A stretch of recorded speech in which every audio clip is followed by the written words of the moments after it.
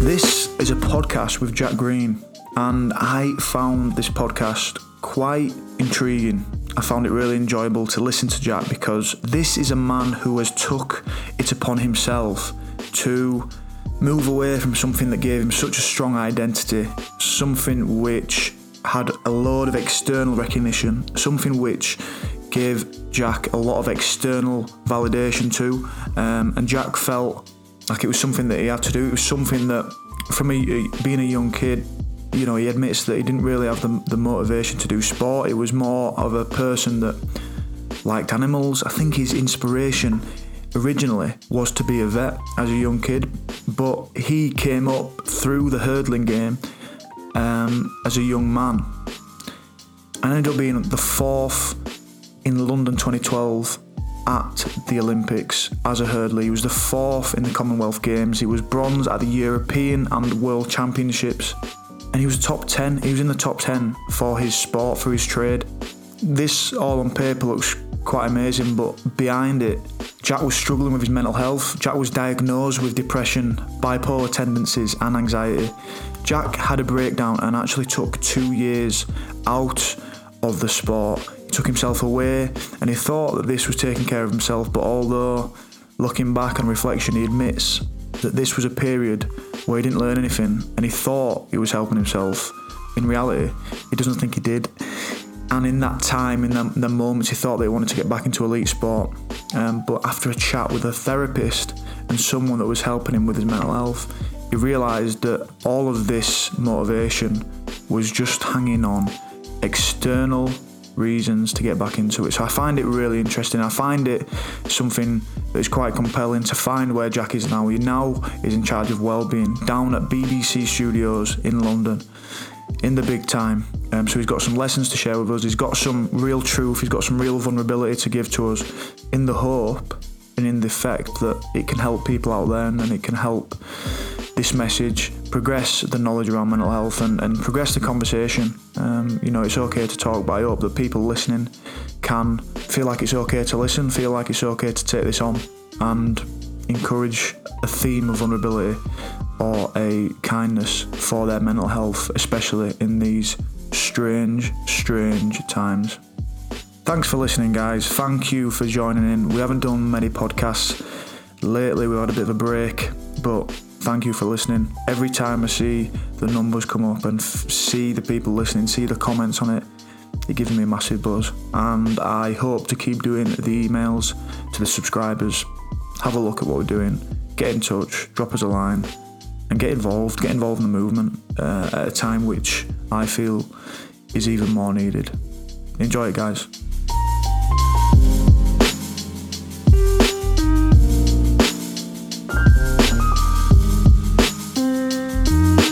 Jack, good to have you on, matey, on the Mentality Podcast. Good to have you here, mate. I'm particularly excited today, actually, about having you on because after seeing your career and seeing the sort of steps you've taken towards the back end of your career at 28 years old, I've done a lot of chatting with Jabber at the BBC, and he's sort of put us two together and put us in contact. And I think we've got, you know, similar stories and similar ways to look at the world, look at the profession of sport, and look at, you know, what best to do in terms of well-being too. So I'm really looking forward to the chat, mate.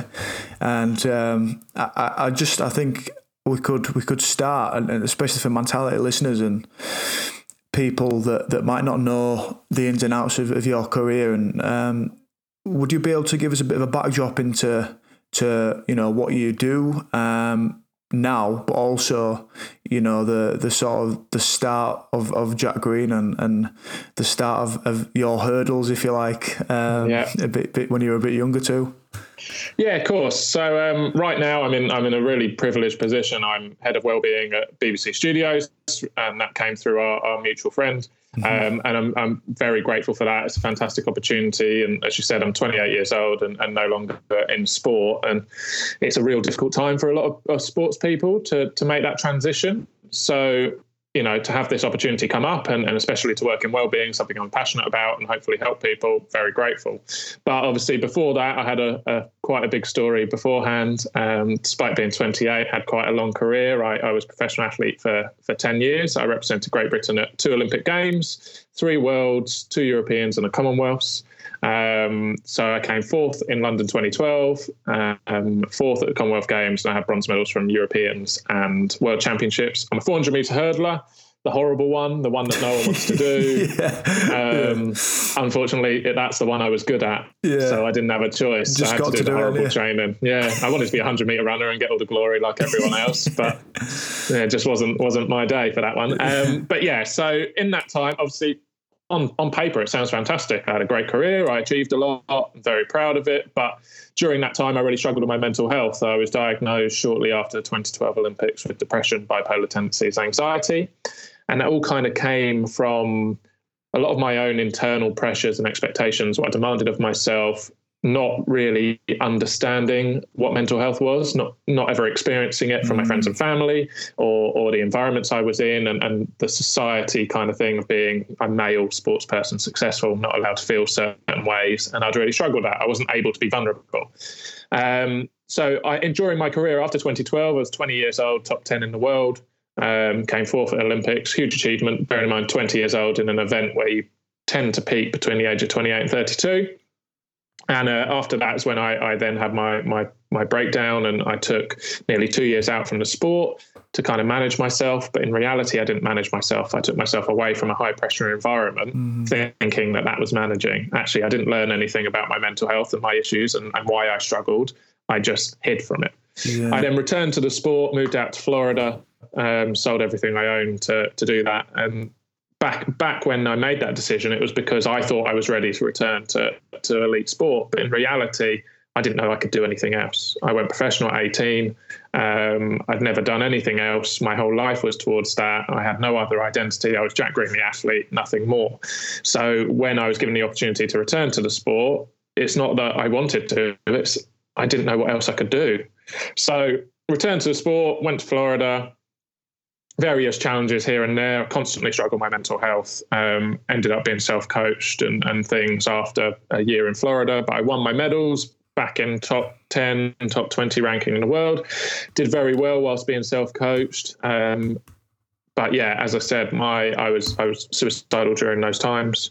Even the high performance times, really struggling with mental health. And that led me to about 5 months ago, end of last year, kind of making that decision after working with a therapist for the first time with a counsellor, because I'd always refused to work with people. But decided to work with someone because my mental health was in such poor state. And kind of one of the main questions that was asked was, why would you return to the sport? Why are you doing this? And the only reasons I could ever come up with were external ones. Because society says, well, why wouldn't you want to be a sports person? No, because you're at the age where you can achieve things, you can win medals and and why wouldn't you go to the Olympics? And I couldn't come up with one internal reason. So I kind of stood up and made that decision of, no, I'm not going to put myself, through all these sacrifices and literally destroy myself for something I don't actually want. And that kind of led me to here and working in wellbeing with the BBC, which, I've been an ambassador in mental health with Mind Young Minds, worked with the government on some elite sport mental health reform, and been a public speaker for several years, sharing my story. And obviously an hour and a half long compared to a quick little brief like that. But so, that's kind of how I got into what I'm doing now and my story before that. So. Mate, that's some story. And I think because we've got all the sort of the journey there and the sort of the framework. Thanks for giving us all that. That was good, and you've tipped in there. There's a few things that come to mind, a few questions that come to mind, and one that stood out to me is like the sort of the internal.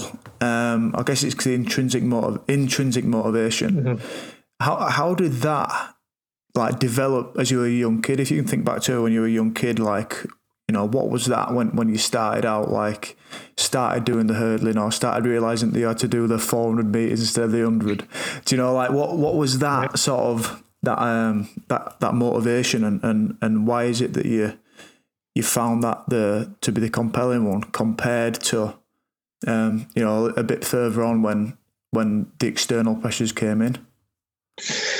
Yeah, well, my motivation as a kid was kind of the same as what we're all like. I found out I wasn't interested in sport as a kid, had no interest at all. I liked animals, dinosaurs, wanted to be a vet or a zookeeper, something like that. Like, that's what I liked. But trying out at school, run down the grass track to represent your school and go, oh, wow, this kid can run. And as a young kid, you love being told you're good at something. You like winning. Well, who doesn't?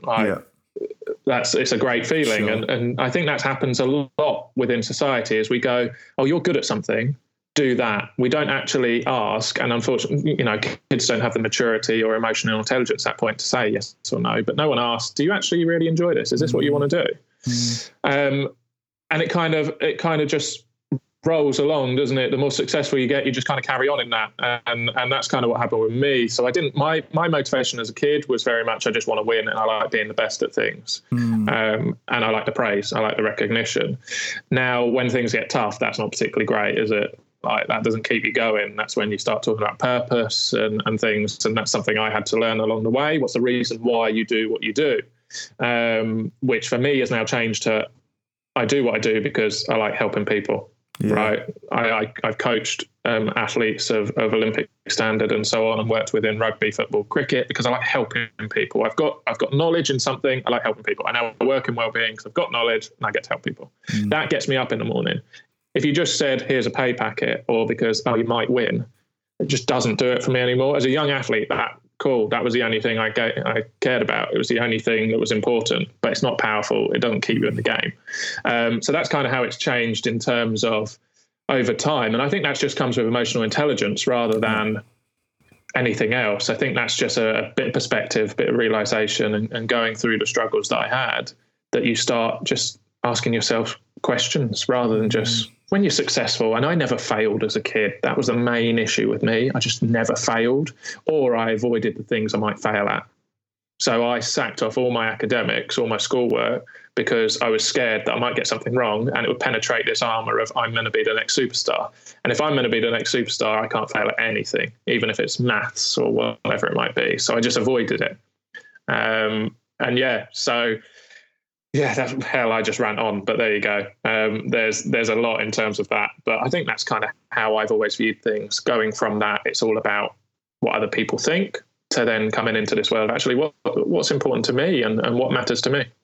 Yeah. And would you think that, like, as you were growing up, it was sort of like that linear curve without the adversity or the time to ask those questions that you've perhaps asked in later life? Yeah, for sure. I come from a single parent family, no money, like struggles in terms of that, but I've always had a lot in terms of care and love and things. But then, so I had adversity in terms of that, in terms of life, but on the track, no, none at all. Like, if I did lose a race, I'd use that as fuel to then eventually beat those guys. And I ended up just going, from being a county standard athlete to then suddenly British record holder representing your country. And by the age of 19, I was ranked top 20 in the world. So it was kind of just, I never learned. And then my big trigger, and the reason why I really struggled after 2012, is at the age of 20, I was ranked 6th in the world, thinking I could win the Olympics because in my head I could. And I fell in my semi-final. And that was my experience. And I failed for the first time in front of 80,000 people in a stadium and millions watching. And that's a bloody hard environment to fail in. And, you've been in stadiums with thousands and thousands of people. It's not a place you want to get things wrong. And if you have, teams don't perform if there's this fear of failure.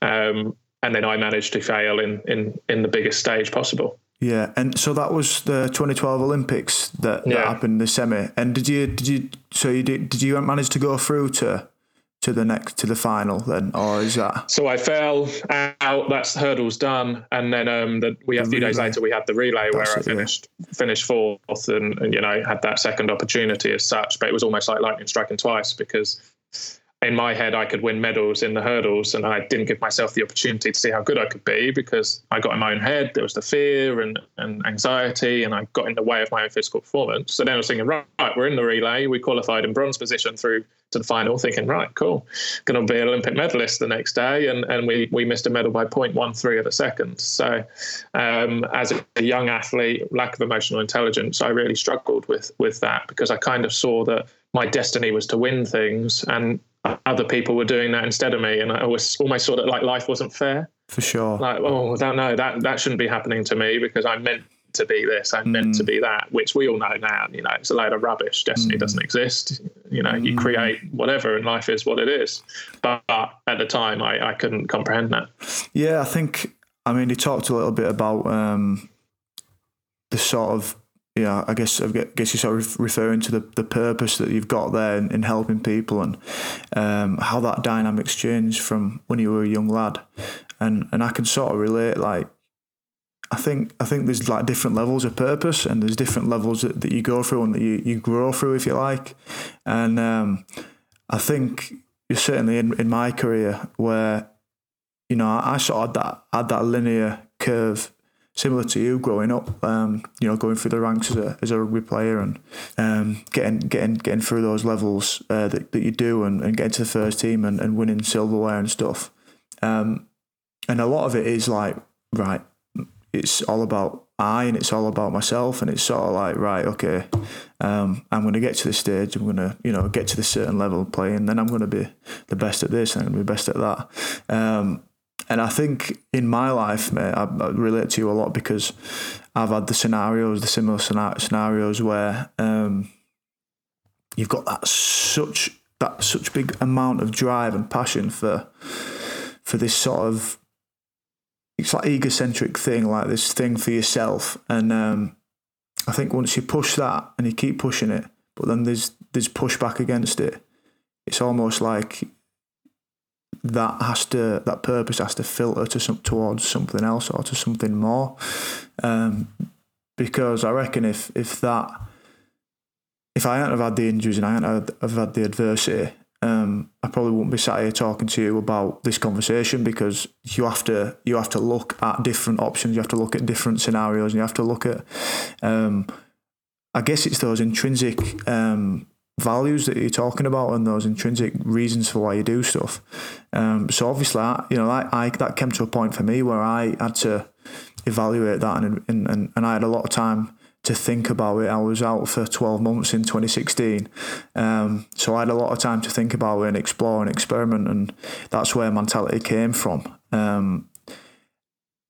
So yeah, the sort of levels of purpose, I think they change, and they can sort of, you could discover a further purpose, a further task or a further requirement that you feel like you've got to serve the world.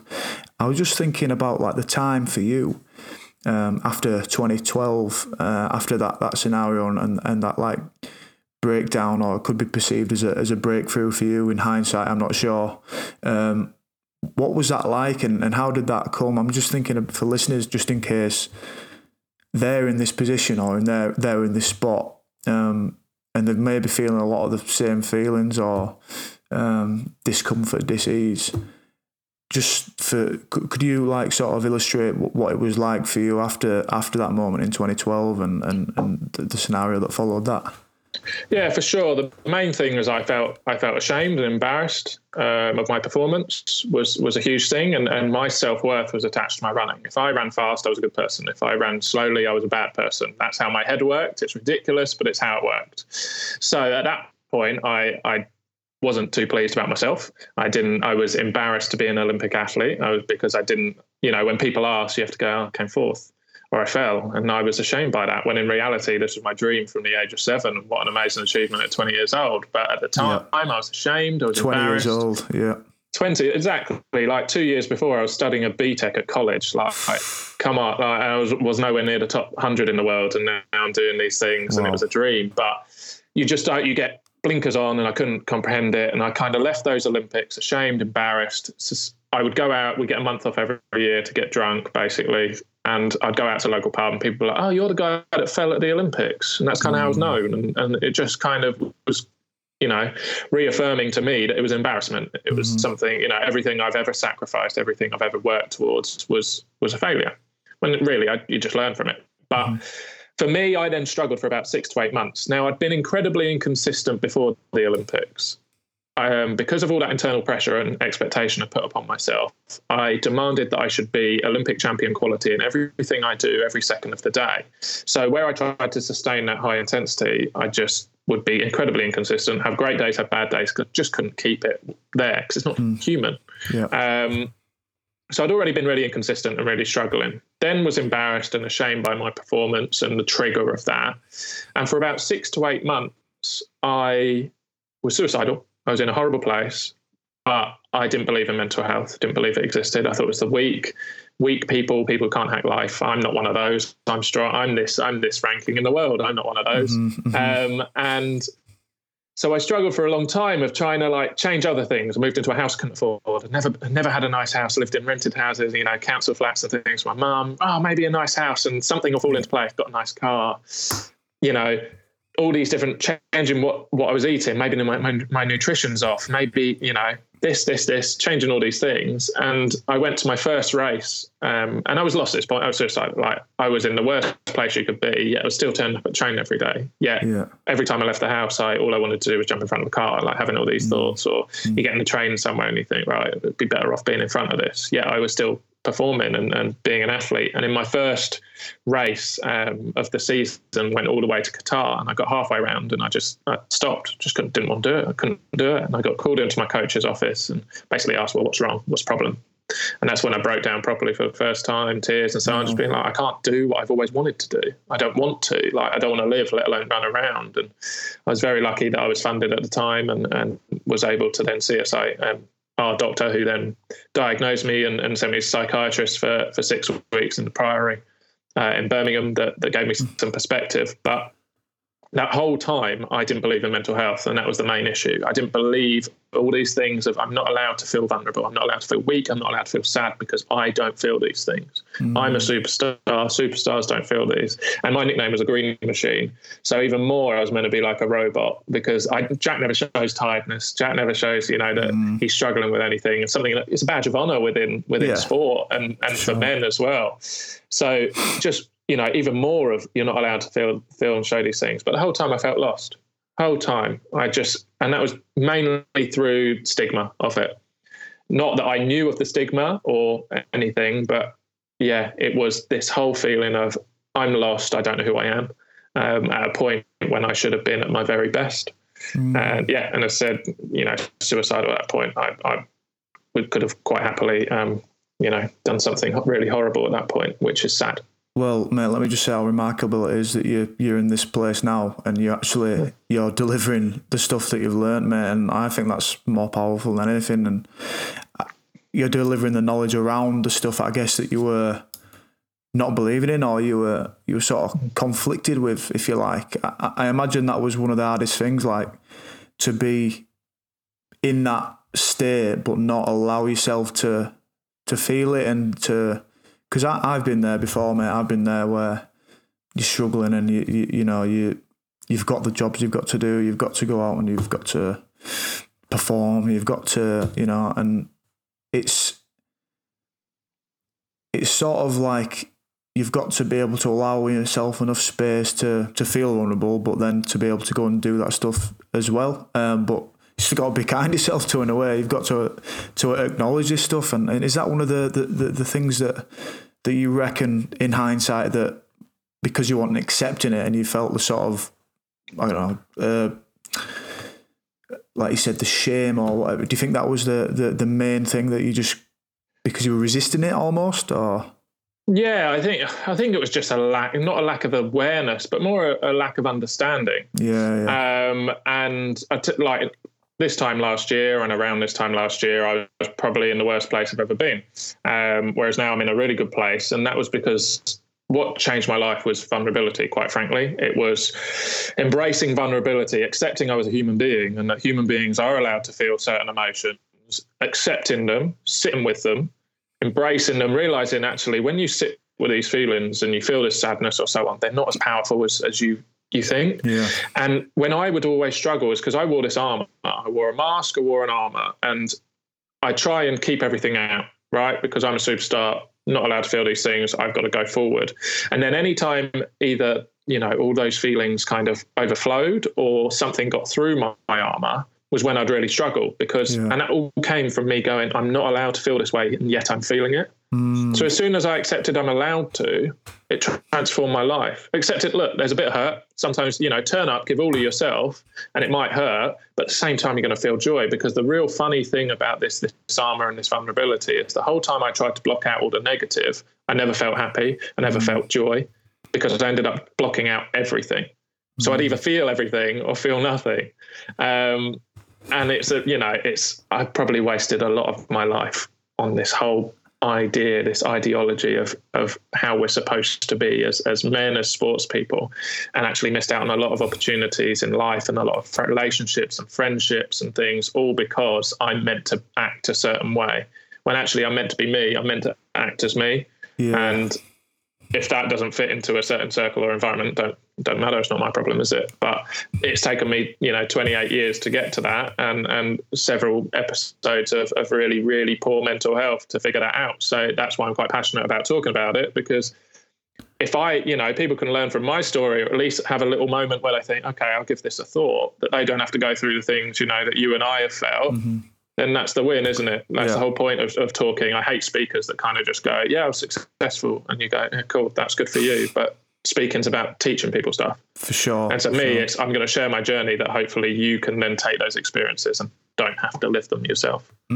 So. Yeah. And where do you see the environment of it now? I think back to, and you're referencing 8 years ago, and that is, that's probably around the time, I mean, even 5 years ago, where it was sort of like the elephant in the room, or it was sort of something which everyone felt and everyone had. And, now you'd sort of think and imagine that, if you'd come down from another planet, you'd sort of think, what's this thing that's mental health all of a sudden been invented? Do you know? Like you sort of think, well, it was magicked up mental health if you'd gone away and come back for a bit. And it's sort of, I guess it's been the oil tanker that's taken a long time to sort of turn and to sort of push it in the other way, in another direction. Where do you see it now compared to 8 years ago? And obviously, because you deal in it a lot now and you do a lot with it, how healthy do you see it now, and how healthy do you see it becoming in the future too? Yeah, so if you look at the role I'm in as a wellbeing consultant, head of wellbeing in corporate, in the workplace, but this role 5 years ago wouldn't have existed, right? And now we're going to be in a position that I think this role is only going to get bigger and bigger, and it's going to be expected that it doesn't matter what size company, every company is going to have a wellbeing strategy, and rightly so, because we should be looking after people, right? So that's really exciting, because that's promising for everyone. Now, I went public with my mental health issues in 2013 and did a 2-page spread in the Sunday Times on it, because I didn't really understand the stigma. And it's something I probably wouldn't have gone public now if I had a different choice. Like, I'm really pleased being able to help people. I'm an honest person, so it's easier to live that way. But the stigma was very, very strong at that point, and I experienced it, and it wasn't good. And unfortunately, I've had to be one of the first athletes within track and field anyway, to kind of start talking about that subject. So hopefully it helps other people. And as you said, last 5 years has improved for sure. Now, where we're at in society at the moment, how I feel, and how I look at it within workplaces and so on, is everyone has an awareness, right, of mental health, i.e. everyone you meet now will go, yeah, mental health exists. Cool. The problem is, and everyone's quite happy to say that, even generations that would have struggled with that are now saying, yeah, mental health exists. Everyone has mental health, poor, good, whatever it might be.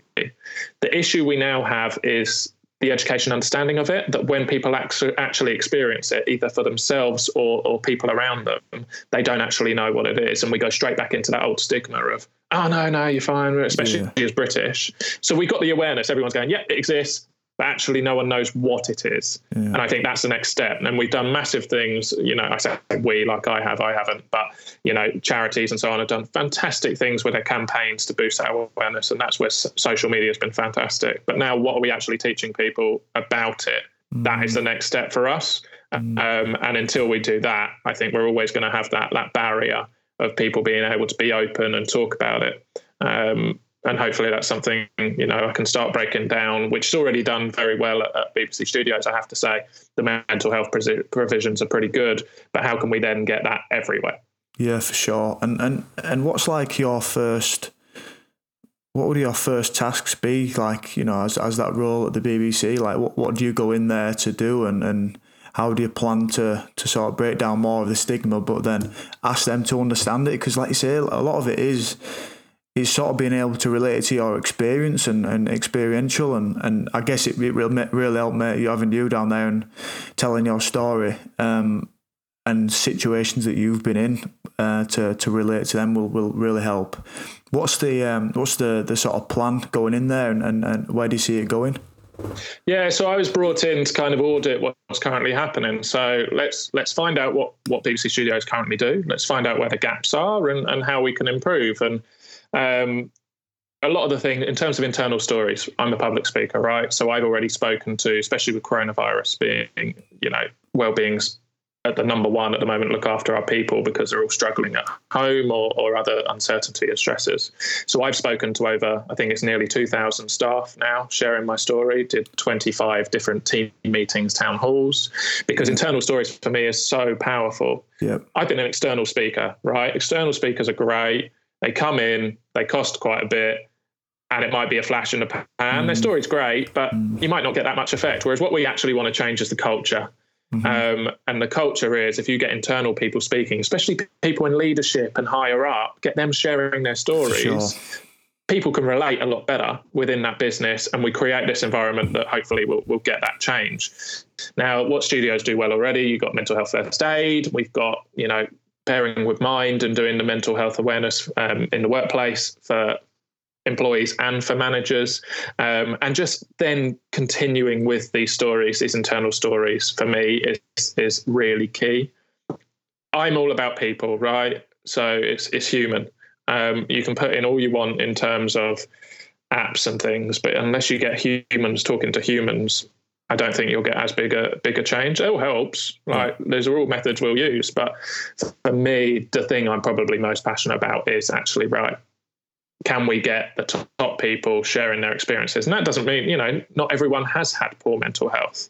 But that can be sharing any experience, any story you have. There might be family members, whatever it might be. It might be physical health. It might be financial health, social health, whatever it is. There's so many aspects that it's just about breaking down barriers and creating an environment that's open and honest. For sure, mate. I find that, and especially like in a team environment, you can get external people coming in and offering their story and their sort of, their way that they can influence you. But, when it's your teammates and when it's people around you that you're working with every day, and then that creates the environment and it makes it an honest place, a more happy place, and people are actually showing the flaws and actually everyone's all right with that. It's sort of like magic. I don't know what you feel like that, but it's magic, mate. And that's the thing that I guess can't be packaged up, and it can't be, sent around to places. But I think that sort of that magic and that sort of trust and honesty that you gain from that is pretty special, and it's pretty powerful, and especially in team environments when you have to put your head above the parapet every now and then, and you've got to go into the trenches with your mate. That's it's invaluable. I don't know what you think about that. For sure. Trust is the main thing, isn't it? Right. If you trust those people around you, and that's probably because they've opened up and they've shown the real them, then you'll go above and beyond for people, and they'll do the same for you. And I will always perform better if I trust someone, or if I know someone's got my back. I've always said it in terms of with sport. I'm like, look, if you look after me, I'm gonna work hard. I will go that next level. Whereas if you don't actually care about me, you see me as a commodity, which you and I experience in sport within our careers. I'm sure you have. And if someone treats me as a commodity, it's not as a human being, I'm not working for them. I'm working for me and the people who do, right? And this is where, especially in team environments with coaches and so on, that you start getting that disconnect and coaches lose their jobs or teams underperform. And it's because of that element of trust. And that can only be built by vulnerability. And now the interesting thing with vulnerability, everyone thinks it's the hardest thing is to be vulnerable, when actually vulnerability is all about the person receiving it, right? So the hardest thing is how it's received. So if I'm vulnerable to you and you go, yeah, well, whatever, not bothered, I'm never going to open up again, right? Mm-hmm. It actually wasn't hard for me to firstly say that in comparison to then how it's received. You're always worried about the reception. Yeah. So sure. if you can create an environment where people understand that if someone's opens with you, you've got to respond well back to continue that. That will break down if someone just goes, no, yeah, oh no, you're fine, or whatever it might be. So I think that's a really interesting thing within team dynamics. Everyone thinks it's just about one person going, oh, I'm struggling. No, it's about how it's received. Two-way thing, innit? It's got to be reciprocated, and I think if you do it, if you're vulnerable and then you don't get anything back, it's a vulnerability hangover, innit? You sort of like questioning, going, shit, did I get a message right, or did I say something? I've done that. Yeah. Does he think that's all right, or what? You're sort of questioning. But mate, that is really important thing you said there. Like the way that it is received and the way that the environment is around it.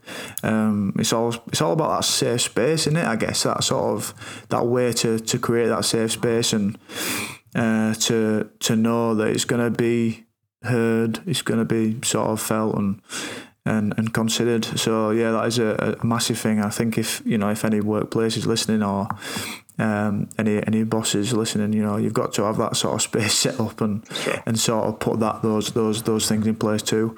And I was just thinking, Jack, as well, in terms of you touched a bit on being 28 years old. When you were 28, you decided and you spoke through and you looked at the option to retire or to stop running, to stop hurdling. And from the outside perspective, you also spoke about that. It'd be people saying, oh no, you've got chances to win, you've got chances to be in the top three, you're in the a certain number in the world, and you've got all these sort of chances to do it. They're talking from their perspective, from what they'd think and what they'd want. How was it for you when you was in that position where you was talking with the psychologist or the counsellor? Was there conflict? Was there conflict in your mind, and or did it become quite clear? I think I'd got to the point in terms of my mental health was that poor that I was open, I was ready. Bearing in mind, I'd never worked with anyone apart from that first 6 weeks after being diagnosed. I never worked with anyone. That's how desperate a state I'd got to, that I was ready and I was open. So, I don't like mindfulness and things like that. I really struggle with it. It's a fantastic tool, but I struggle with it. Yeah, I was sitting in a counsellor's room going like, if we want to try that, let's do it. Because I was at a point where I was thinking I might not last, the end of the year, let alone, whatever. So looking at an Olympics. So I was just so open and ready, and actually making that decision was really easy because I knew it was right. Yeah. And because I knew there was a change. And I think when you speak to people who have retired, when they do it on their own terms, they know the time's right. Really unfortunately, if people get it through injury and so on, it's difficult, really difficult. You can't really, you can help people with it, but there's always going to be a real struggle with it. Yeah. Now, for me, I had taken control of my own life and my own career, and that was really powerful for me because I'm in the best shape I've ever been. I'm still really, really good shape. I'll be ready to rumble. But because I made that decision, it was quite beautiful. It was easy. Yeah. And the only difficulty I've had from it, and it's not personal difficulty, is just other people don't understand. Because of all those things, people go, well, why have you retired? And people go, well, why would you give that up? And the glamorous life and so on. But that's the only kind of part that's been negative about it. And it's not my concern. So but because the people that know me, the people in my circle or the people who have had mental health issues know exactly why I made the decision. So I'm cool with that. Yeah. And does that, when people come up to you and talk to you about it and question you, do you for a second go, fuck, like, they're pouring all this stuff onto you, and you like for a second you go, oh, I know what, like for a second do you think, right, and I come back to myself, I know why I've done it, and I know what the decision has been. Yeah, exactly. It's one of those. One thing that really changed me, including the vulnerability bit, was understanding who was important and whose opinions were valid.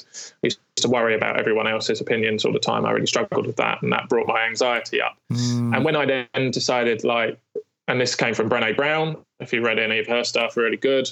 And it came from something I read of hers that was basically like, if you haven't been in the arena with me, so that doesn't mean have you been on a track at the Olympics, have you experienced things that I've experienced, so can relate with me and empathize, or are you in my circle of people, right?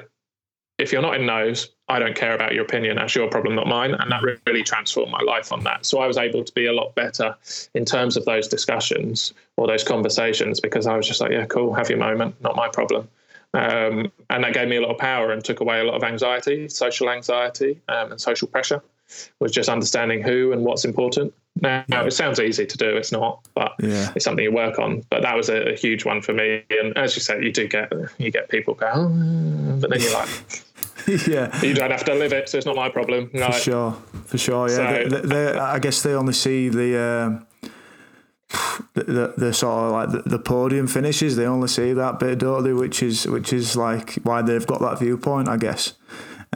You see someone on a pitch for 80 minutes, on a track for 48 seconds. You haven't seen the fact that, people are going to me, are you struggling with isolation? I'm like, no, I've done that for the last 10 years as an athlete. Like, monitored how much I should be walking. I can't be in the sun for this long. You can't go out and drink, all these things as an athlete. I'm like, no, it's cool. So they don't see the journey. And that's something that I think we all need to learn as well and appreciate, is we all have a journey. And sometimes it's really good to just look back and acknowledge, like, oh, wow. Like, I came fourth at Commonwealth Games, so I missed a medal by 200ths of a second back in 2018, my last season of racing. And I came fourth and I celebrated, right? I missed a medal by the thickness of a T-shirt and I celebrated because I knew how far I'd come. Like, I self-coached, self-funded at that point, training on my own, doing everything on my own. And, 5 years before, I wasn't in the sport and was suicidal. And now I'm at a point where, I'm achieving great things. Sometimes you've got to look back and go, well done. Whereas I never did that as a young athlete. It was always about the next thing, what's next to achieve? Oh, you've won this, right? We'll win the next thing. What's that? Actually, no, we can still work like that, but we just have to appreciate those steps and part of that journey. And sometimes it takes a long old time, and there's a lot of, steps on the ladder for some people and some there's less, but we just have to appreciate that that's how it works. It's funny, mate. I did a podcast with Stephen McRae, who's a ballet dancer, one of the top ballet dancers at Royal Ballet, and we were talking a bit about this in depth, like the ways that we, so me and Stephen are at opposite ends of the spectrum. Like, he's a ballet dancer, I'm a rugby league player, so there's a long way to go in differences in that. But the sort of way that we've got to both of those, it's very similar in a way, because it's that sort of next objective, next goal, and then the feeling of that goal and the feeling of that sort of objective being ticked off is very brief. You can wring as much out of it as you can by experiencing and telling yourself, yeah, I've done this, I've done it, but then it's to the next one. And I was just wondering what you thought in terms of that, what you think of the balance. I imagine you've got a really well-measured approach now, but I'll put this question to you. I think it was the same to Stephen, but where do you think the line comes? And do you think it's essential to have that sort of mindset? Or do you think that if you could go back and plug in some more of that appreciation for a young hurdling Jack, along the way in between those hurdles, metaphorically and physically on the track, would you do it? Or do you think, well, I know I needed to be that sort of focused on the next thing and the next thing to get here? Or do you reckon there's a balance to be found? There's definitely a balance, and I found it later in my career. I achieved, I was still getting to top 10 in the world when I was being a lot more relaxed with life and appreciating life and trying to be human. But I think the real interesting part of with me, and I don't know, a lot of people are the same. You might be the same. All the reasons why I'm incredibly good at what I do are also all the reasons why I struggle with mental health, because I don't manage them.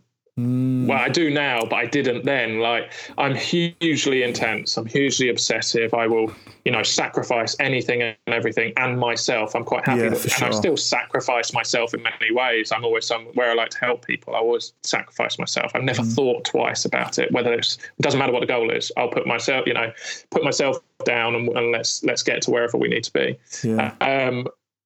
Now, all those things are fantastic in terms of as a 400-meter runner where, it's painful when you've got to bury yourself on a regular basis. Fantastic traits to have. But the problem was I lived with those traits 24/7. So it wasn't like I turn up at the track. Now let's use these fantastic traits you've got, let them loose on a track, go nuts with them. Right, you're off the track, leave them alone now. Yeah. No, I lived with it 24/7. And that was where the problem came, because I was living in almost like this conflict zone all the time.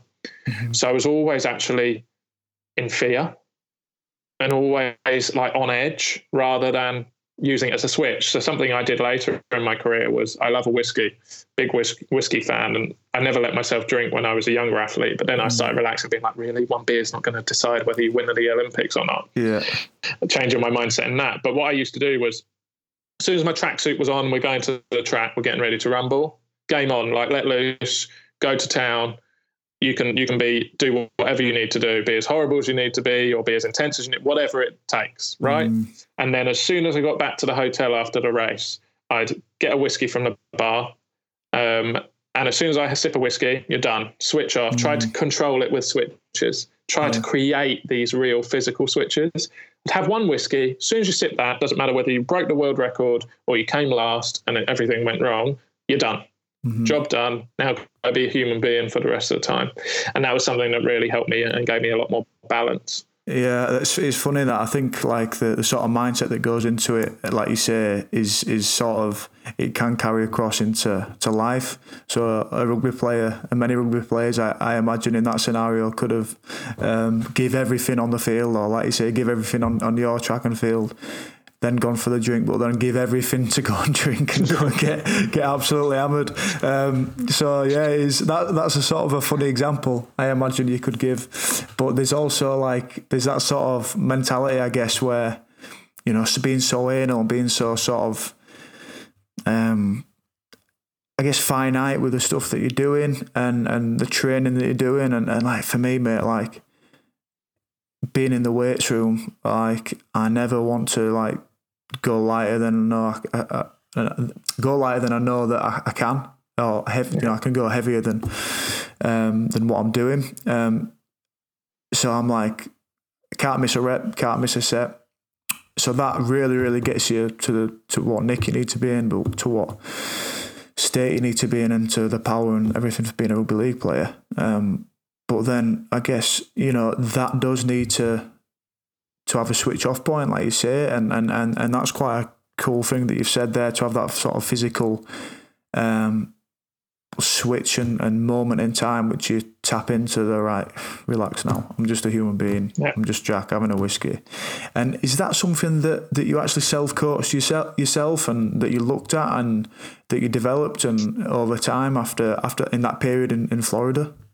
Yeah, very much so. It was something that I thought, I tried to get an understanding of actually who am I? Am I just an athlete, or is there more to me? Am I a son? Am I a friend? Am I, whatever it might be, well-being consultant, now public, whatever, coach, instead of just being, this one person. As soon as I was able to understand my different roles within life and my different importance to different people, that allowed me to then realize, actually, I don't have to be this athlete all day, every day. So a lot of my progress within my mental health has just come from perspective and awareness.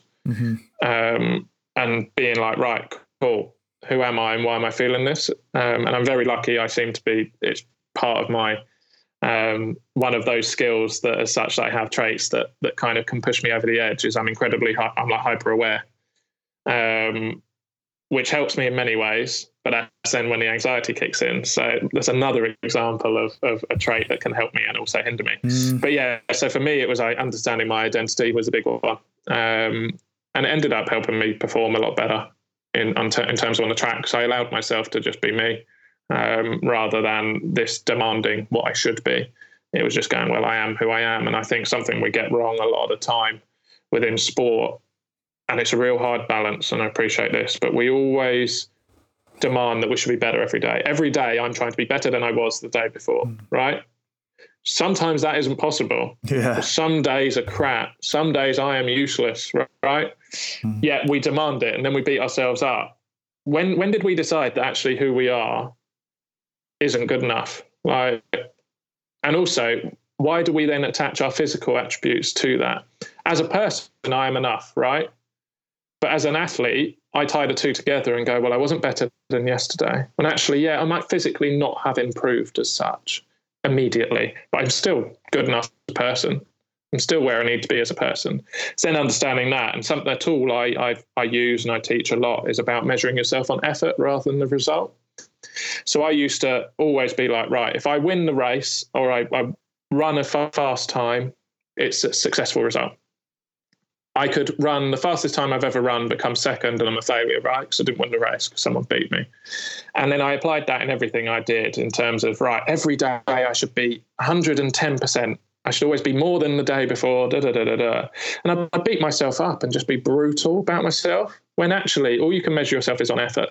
Like, you might have the mental health stresses or financial stress or family, friends, whatever it might be. You might be unwell. You only have 60% in the tank. So all you can give is 100% of that 60, right? And that's all I can measure. If I step off the track and I've gone, did I give everything possible? Yeah, cool. Then it doesn't matter what the result is because I did my best, which sounds soft, but it's really true. And what I've learned I've worked with guys who, world record holders, Olympic champions, world champions, some of the best athletes that have ever lived, and I've trained with them, and they are not superstars every day. And I'm sure you can say this with some of the players you played against. They have off days, but actually what they're really good at is turning up every day and giving everything. They never back down in terms of effort. Yeah. The performance might dip because they're human. Yeah. Yeah. But they always turn up and give it. Like, this person's always fighting. And that's the difference for me. And that helped me a lot in terms of my performance. And I became a lot more consistent within life and sport when I started measuring myself on effort. Yeah, mate, like that's massive. And I don't know if you'd seen what I put out recently from Dr. Alan Johnston, who he works with Team GB now as a sports psychiatrist. Some good stuff. Yeah, he did some brilliant stuff for us, and he gave us some models, and they're not complicated, they're not complex, but they're really easy to be able to sit down with and to go through with, and especially in these times, we did a podcast around the coronavirus and related the models for people to be able to download them now and go through them and sort of help themselves. And for anyone listening, if they want to look at that, it's at mentalitymagazine.com/coronavirus, and it's a free download. You can download the pack and sort of go through them yourselves. And just why I'm saying this is because of what you were talking about there, Jack, with tying yourself in, the athlete, but that's sort of merging in with you as a human being. That's sort of I've been there. It's a tricky way to sort of operate, because you win, you feel good as a human being, you go out, you have a drink, you enjoy yourself, it's all good. The next week you get hammered by 40 points, you're like, can't stop thinking about the game, you can't stop thinking about the things that happen in the game and things that you need to get better. And that's, it's powerful in a way, like you say, to have all the energy invested in one thing sometimes, but a lot of the time it's probably not. So the self-esteem foundations is one of the models that Alan Johnston actually put across to us and gave to us after our podcast to put out there, and that would basically just breaking Jack Green down, Stevie Ward down as a human being, as a person. So a rugby player might be on there, might be able to list the actions and the sort of measurements that you can take from that. But also, I'm a brother, I'm a mental health advocate, and probably very similar to you, mate, in terms of what we do and how we operate. So, that's a really good point that you brought up, and I love that measuring yourself on effort, and it's almost like an RPE scale. You go into a gym and you get told, and sometimes when we go into the gym, we get told RPE, what to train at, and sometimes it's 9 out of 10, sometimes it's 10 out of 10, but usually the day after a game, it's not going to be 10 out of 10, so you've got to go in, and the wrong thing would be to go, right, well, I'm getting massive today, and I'm going to put all this weight on today, because it's like your body's recovering. So there's got to be some sort of thinking involved, and some sort of mapping out of I guess what you're saying, who you are, and mate, I'd love to hear about more of the stuff that you may have done in terms of that. Did you look at values as well, and did you look at, because I've looked at this awesome infographic that you've put out on Twitter just earlier. That's brilliant, by the way. It's brilliant. That I might steal that idea off you. By the way, someone did it for me. It was complete. It was after a talk I did at BBC. One of the employees sent it through and said, "Oh, I did this after listening." So really humbled by that, because it's fantastic. And I was like, mega. Please, can I use it? Some great content. yeah, it's brilliant. It's good because it just packages everything up, and it's like, well, that's what you're going to get, and that's the story. I loved him, and I really enjoyed looking at that, and it was funny because it mentioned on there the sofa surfing. So I imagine that might have been, and I think back to my time, 12 months out, you do a lot of sofa surfing with an ACL injury, and you look at a lot of different things. You look at things that help you, look at things that might not mean anything to you. What did you come across at that time, and what did you come across when you sort of was on your sofa surfing and I guess questioning what you'd been through, but what you wanted to go forward with and like? Yeah, at that point I was still in a really strange place, and I was using alcohol to manage my mental health, and very lost in terms of no money. Was having to coach myself and decide what to do moving forward. But actually, when you talk about values, that was something that really helped me, when it was actually like, what's important to me? And it goes a little bit into purpose, and it's important that you find your values. And it was just understanding, like, what's important to me? What do I kind of appreciate from other people? Like, what are those things that I enjoy seeing from people? I pride myself on, it's like asking someone, what are 3 things that you describe yourself as, right? They tend to come out as your values, because they're the things that you value of yourself. For me, it's honesty, it's loyalty, it's that kind of thing. So as soon as I understand, it's almost going back to that standard thing of understand yourself of who you are, isn't it? What we've talked about a lot on this. And it's just sit down, have a think, actually be like, what's important to me, what matters, and then work almost back from that or forward from that, however you want to look at it. And then you'll realize, actually, what should I be giving my time to? What's important? How should I be behaving rather than what you maybe currently are? So yeah, it's just that, it's a difficult one, isn't it? All of this is difficult, right? Because we're all individual. Something I always say with my talks, I always get asked, can you give me a topic? And I go, no, can't. I'll tell you, it's my story, that's my topic. Because if I say it's resilience, then that might work for whatever percentage people, but then there's a load of people that are going, I didn't get resilience from that, but what I got was this, because we all relate and we all have individual experiences and so on. So that's really, really, really tough for me to kind of put a finger on that at most. But as I said, my values as such are around honesty, loyalty, and very much going back to what we talked about, that authenticity, human trust. Like it. Those are things I appreciate. Yeah, and I'm just thinking, like, as you're speaking there, have you had an experience? I mean, it's obviously short experience after retiring not so long ago, but have you had an experience when someone might look at who themselves are, but who they are, but then have like a negative perspective? Do you know what I mean? I'm not sure, and that's just a way of looking at it, purely just a way of looking at it in their perspective. But what would you recommend for people that are in that mindset or that sort of idea? Because that surely is just a way that you're looking at it, and it's about seeing the good rather than seeing the negative. I think a really simple way of approaching anything negative to begin with is all about language, right?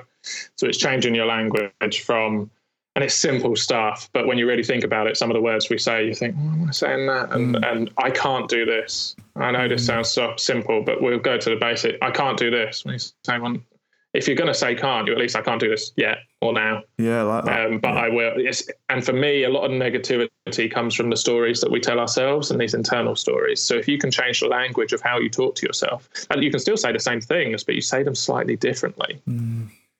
You start to get that big change. And language is something that I'm looking within corporate environments as, well, how can we change the language? Because you look at language within a corporate environment, it's all very much conflict, war, aggressive, masculine. It's all about, let's win this bit, let's destroy the opposition. Same with sport. But then, so we're putting people into conflict, and mindset is in conflict. And then we're asking them to be open, honest, vulnerable, yet we've got them with all our language in an environment, in a conflict environment. So you can almost apply that kind of idea and those thoughts to your own stories and your own thoughts in your head. How are you talking to yourself? What language are you using? That's a fantastic place to start. If you try and start somewhere else, it might be a bit too big to change.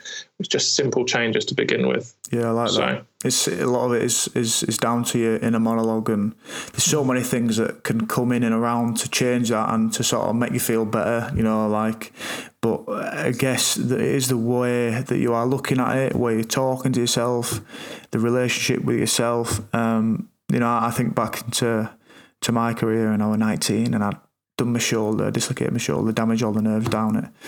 And it was probably the first big roadblock in my career, big sort of bout of adversity.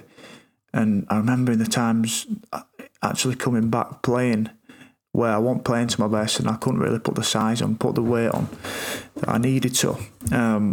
That was sort of like the big bout of adversity for me, the time when I felt depression, the time I experienced depression, and the confusion in terms of not being able to be that rugby player, not being able to do all the things that I hung my self-esteem on. That was the big moment, and at that time my inner monologue was like really negative. It was really negative. It was like walking towards the rehab section in the gym and just like, oh God, I've got to do this again. I've got to do the reps again. I've got to go through this pain, and it was sort of really negative. And obviously the experiences that you learn and coming back and being able to play and sort of having those experiences in the cookie jar really helps you, because you know that you've got that backdrop of inner monologue or the negative inner monologue, and you don't really have to go back to it, because you can twist it, you can sort of like shape it, as you say. And I guess talking about the mental health oil tanker being turned and sort of pushed in a good direction, that's I guess what people listening should look to do and should start to do, and with those small steps, it's a really, really big thing to look at, and to look at how you're talking to yourself in the morning, look how you're talking to yourself, and sit down sometimes and meditate and notice them thoughts is a big thing, and to think, where are them thoughts coming from anyway? That always baffles me when you sit down and meditate and you go, why am I thinking about that? And then you start thinking about where hamsters live all of a sudden, and you're like, how have I gone to that? What's going on? That is a quandary. I don't know where hamsters live, but I've got on one a bit. We spoke a bit about purpose as well, Jack. What's the process that you sit down with big guys at the BBC studio and considering whatever jobs they have, is there a process that you do, and is that something that you've come onto yet? I've been there, just not even 2 months yet. Yeah, so still very much in the information gathering. A strange time, by the way, innit, with what's going on. Tell me about it. Yeah. How about trying a whole new world I've never been in. I've got good ideas, I think, and I think I can do a good job. But yeah, a whole new world, and you get 6 days in the office and then work from home. So crazy. In terms of opening, and also BBC is a massive company. It's not like I'm looking at a team of 12 people, 30 guys or something, and just going, right, I can get you all in one room and we can do some stuff and we can move on it. Yeah. Culture's a big thing, and it's a lot slower movement. It's something I'm going to have to adjust to, because it's something I'll struggle with, because I'm used to just being like, right, here's a problem, let's deal with it. Because that's how sport works. There's a problem, you fix it. And we do that in whatever ways. But yeah, so it's then kind of, well, for me, it's if we're changing culture and we're changing stigma, who are the people that will get the most reach for us? Now, for me, and any wellbeing consultant will probably go with this straight away, is right, your line managers and your managers, your people managers, HR, human resources and managers are the ones that work with people. So they are the face of any idea or strategy you come up with. So unless they are on board, unless you've educated them on that, or you've put them through the training, it's not going to happen, because they're the people out there on the ground that are maintaining it. Yeah, I can shout from the rooftop, right?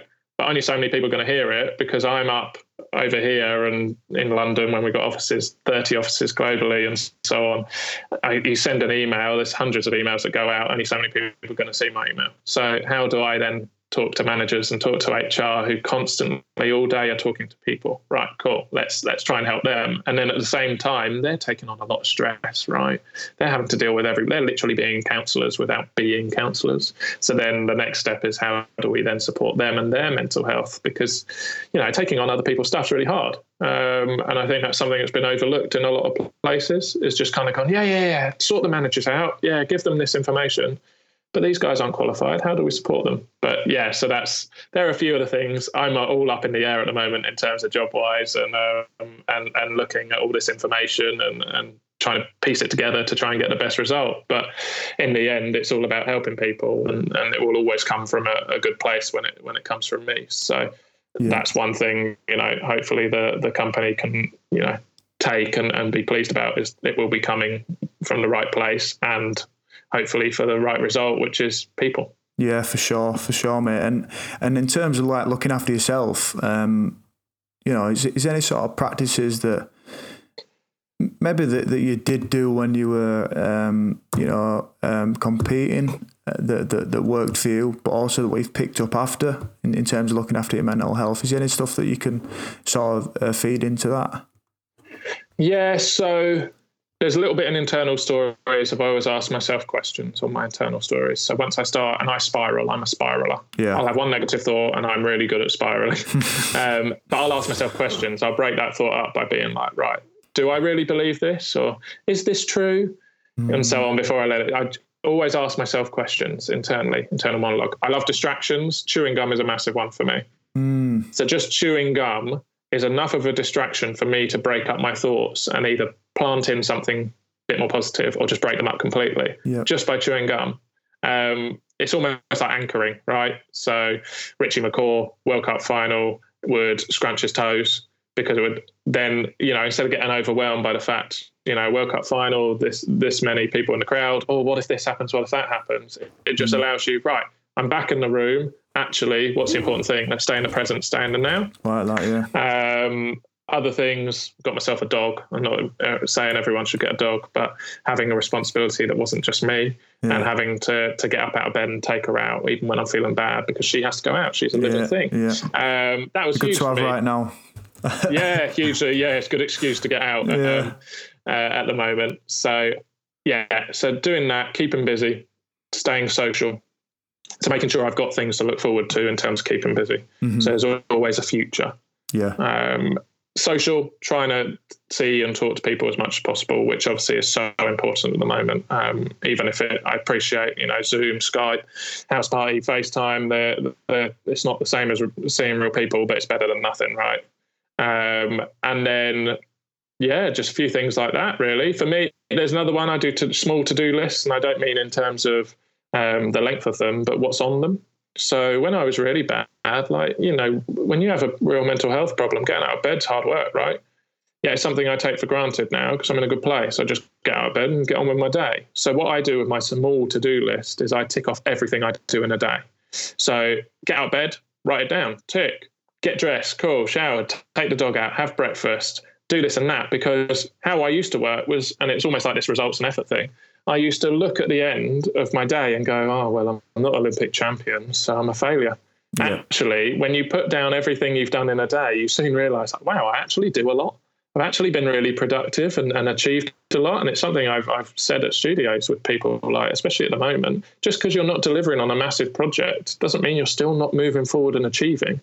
And we as human beings like to feel like we're achieving. So it's a good way to look at how productive you're being and actually appreciate what you're doing.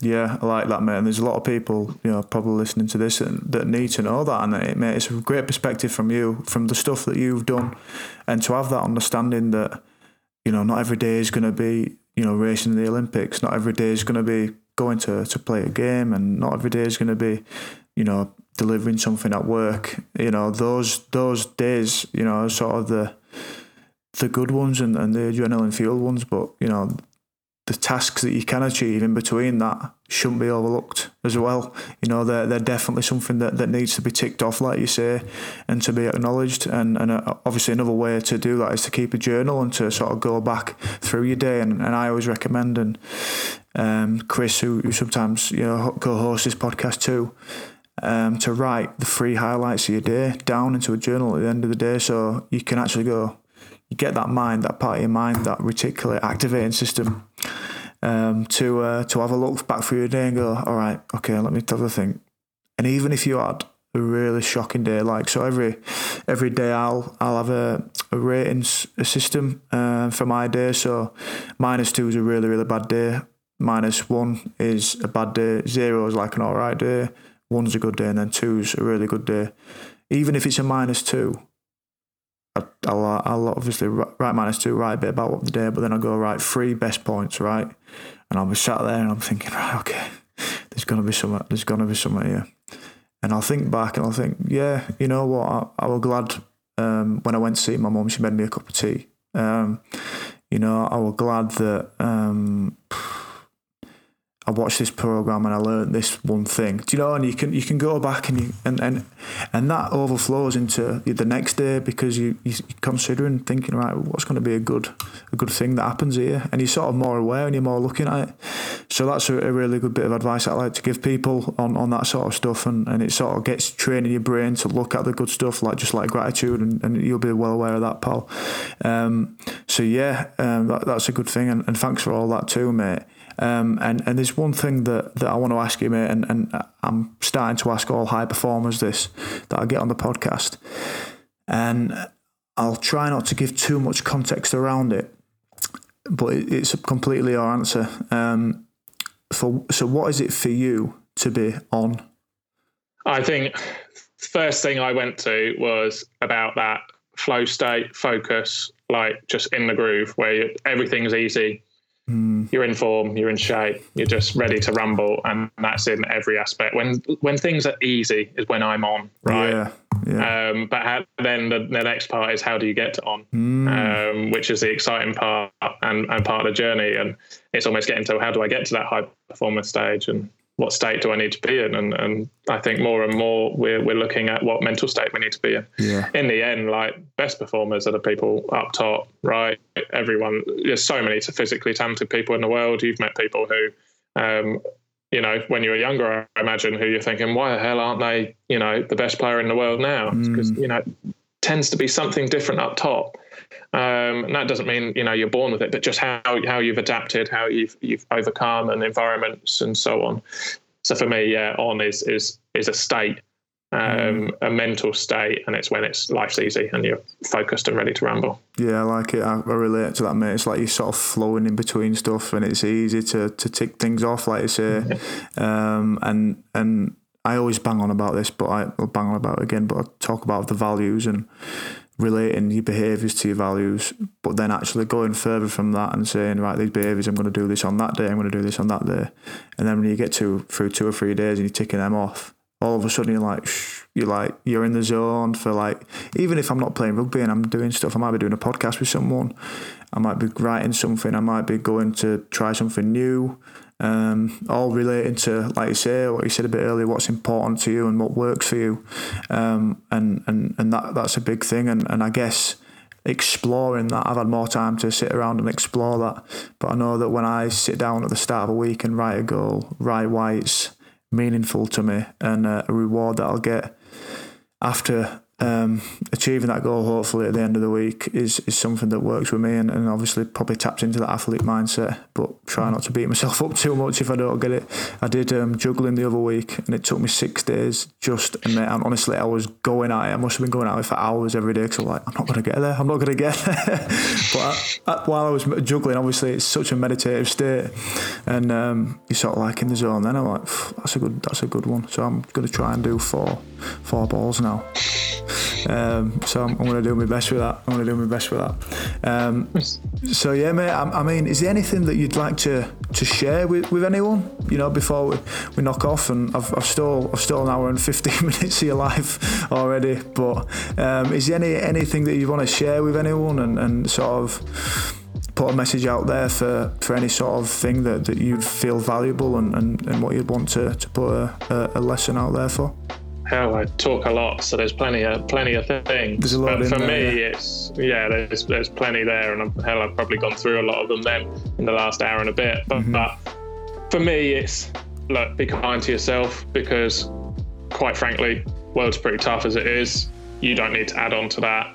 You're okay as you are, more than okay as you are. And I think I hate all the soft stuff, right? But it comes up so often.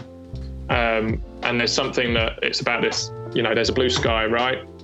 Clouds will come across, storms will come across, but you'll always be able to see the blue. It's always there somewhere. It doesn't take over the whole sky. And as soon as you can appreciate that, whatever state you're in, whether you're feeling like you're in that storm or that bad weather, it's a moment. It's something that's just happening to you. It isn't you. So move through it. There's always better times. Loads of things. Be kind. Loads of different stuff that I've just rambled on again. But yeah, for me, just be kind and look after yourself.